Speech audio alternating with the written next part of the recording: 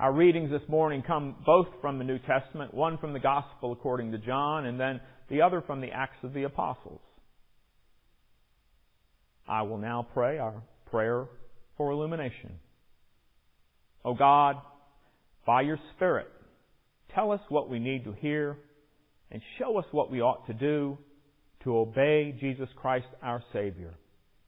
Amen. Our first reading is referred to as the high priestly prayer out of John 17. And had it not been recorded, there would be this gap between all of Jesus' ministry and those dark days that were coming. It's amazing how important this prayer is to stitch those two pieces together. With that, John 17, verses 1 through 11. When Jesus had spoken these words, He lifted up His eyes to heaven and said, Father, the hour has come. Glorify your Son, that the Son may glorify you, since you have given Him authority over all flesh, to give eternal life to all whom you have given Him. And this is eternal life, that they know you, the only true God, and Jesus Christ whom you have sent. I glorified you on earth, having accomplished the work that you gave me to do. And now, Father, glorify me in your own presence with the glory that I had with you before the world existed. I have manifested your name to the people whom you gave me out of the world. Yours they were, and you gave them to me, and they have kept your word. Now they know that everything that you have given me is from you. For I have given them the words that you gave me, and they have received them and have come to know in truth that I came from you. And they have believed that you sent me. I am praying for them. I'm not praying for the world, but for those whom you have given me. For they are yours. All mine are yours, and yours are mine. And I am glorified in them. And I am no longer in the world, but they are in the world. And I am coming to you.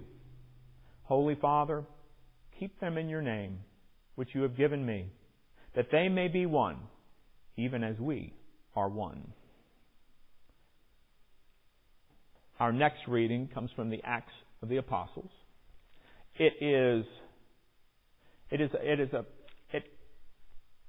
I'm getting tongue-tied, but our reading is implying that not only that this was not the time, but that the question was irrelevant to their present business and future work.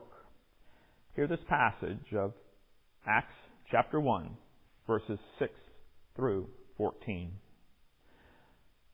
So when they had come together, they asked Him, Lord, will you at this time restore the kingdom to Israel? Jesus said to them, It is not for you to know. It is not for you to know times or seasons that the Father has fixed by His own authority. But you will receive power when the Holy Spirit has come upon you, and you will be my witness in Jerusalem and in all Judea and Samaria and to the end of the earth. And when He had said these things, as they were looking on, He was lifted up, and a cloud took Him out of their sight. And while they were gazing into heaven as He went, behold, two men stood by them in white robes and said, Men of Galilee, why do you stand looking into heaven?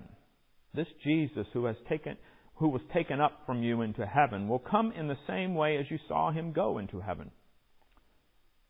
Then they returned to Jerusalem from the mount called Olivet, which is near Jerusalem, a Sabbath day journey away. And when they had entered, they went up to the upper room where they were staying. Peter and John and James and Andrew, Philip and Thomas, Bartholomew and Matthew, James the son of Alphaeus, and Simon the Zealot, and Judas the son of James.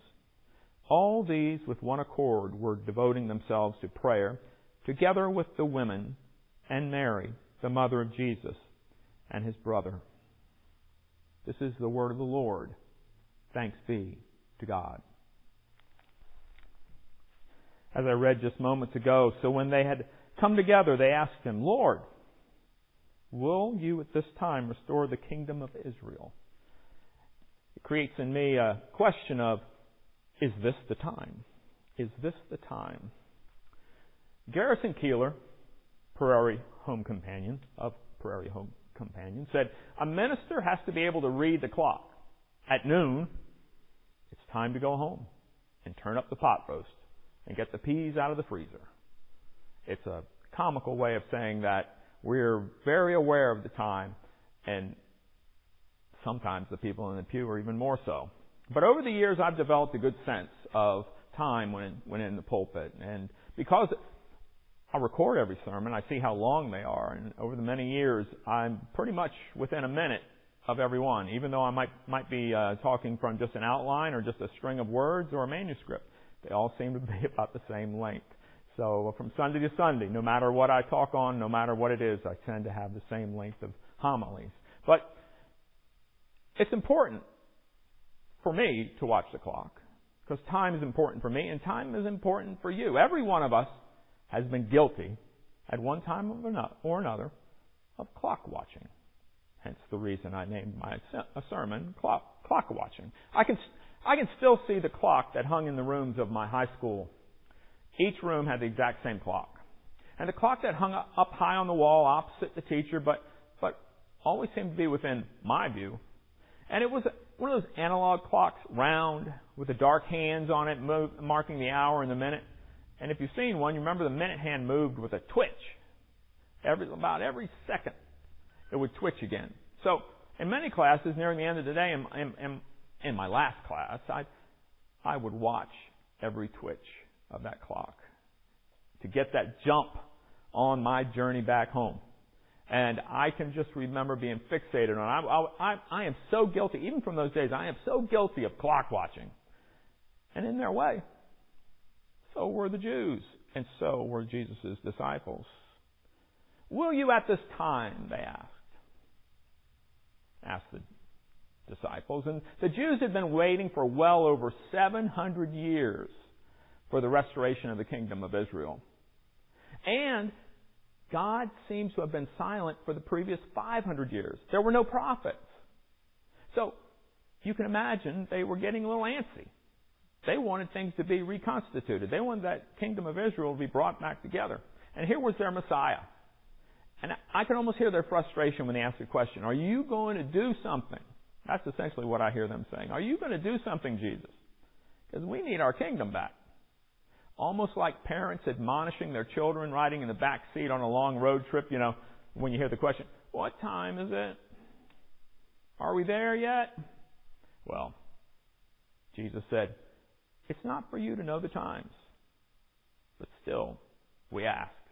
These days are trying times for the church, trying times. The stories abound of congregations gathering again, and our governing bodies attempting to proceed with caution, hearing of COVID-19 outbreaks, and now in the news are several where churches gathered and people got sick. And so you have this cacophony of voices telling us do and don't. We've got a recent comment from the president yesterday about that churches are essential and everybody should be gathering in them. Then we've got other advice from the governing bodies of the Presbyterian Church saying proceed with caution. And so pastors are caught in the middle because it's for us. We have been called to care, or as I read earlier, shepherd the flock. And shepherding the flock also means keeping them healthy. Shepherding the flock means that make sure that they stay intact and that all can gather one day healthy. Dr. Anthony Fauci, just a couple of days ago, said that I've lost my place. But he said on this. Oh, there it is. Now is the time, he said, depending upon where you are and what your situation is, to begin to seriously look at reopening the economy, reopening the country to try to get back to some degree of normal. But if you listen closely to that, now is the time, depending upon where you are and what your situation is, to begin to seriously look at reopening the economy and reopening the country to try to get back to some degree of normal. I hear Fauci hedging. I hear him hedging with the maybe. Maybe we reopen. We really don't know for certain if this is the time. Is this the time? We're all asking, is this the time? My mom would say to me, Lord only knows. Lord only knows. And I add, it's a good thing. humorist, 20th century humorist by the name of Sam Levinson. He was very popular in the mid-20th century. He said, don't watch the clock. Do what it does. Keep going. Don't watch the clock. Do what it does. Keep going. And that is the message that Jesus gave His disciples. It is not for you to know the time or the seasons. Do as the clock does. Keep going. Let us pray. All-knowing Lord, though you are outside of time, you know the time of human events. Help us to not be obsessing over the time, but treat every moment as a treasure. In Jesus' name we pray. Amen.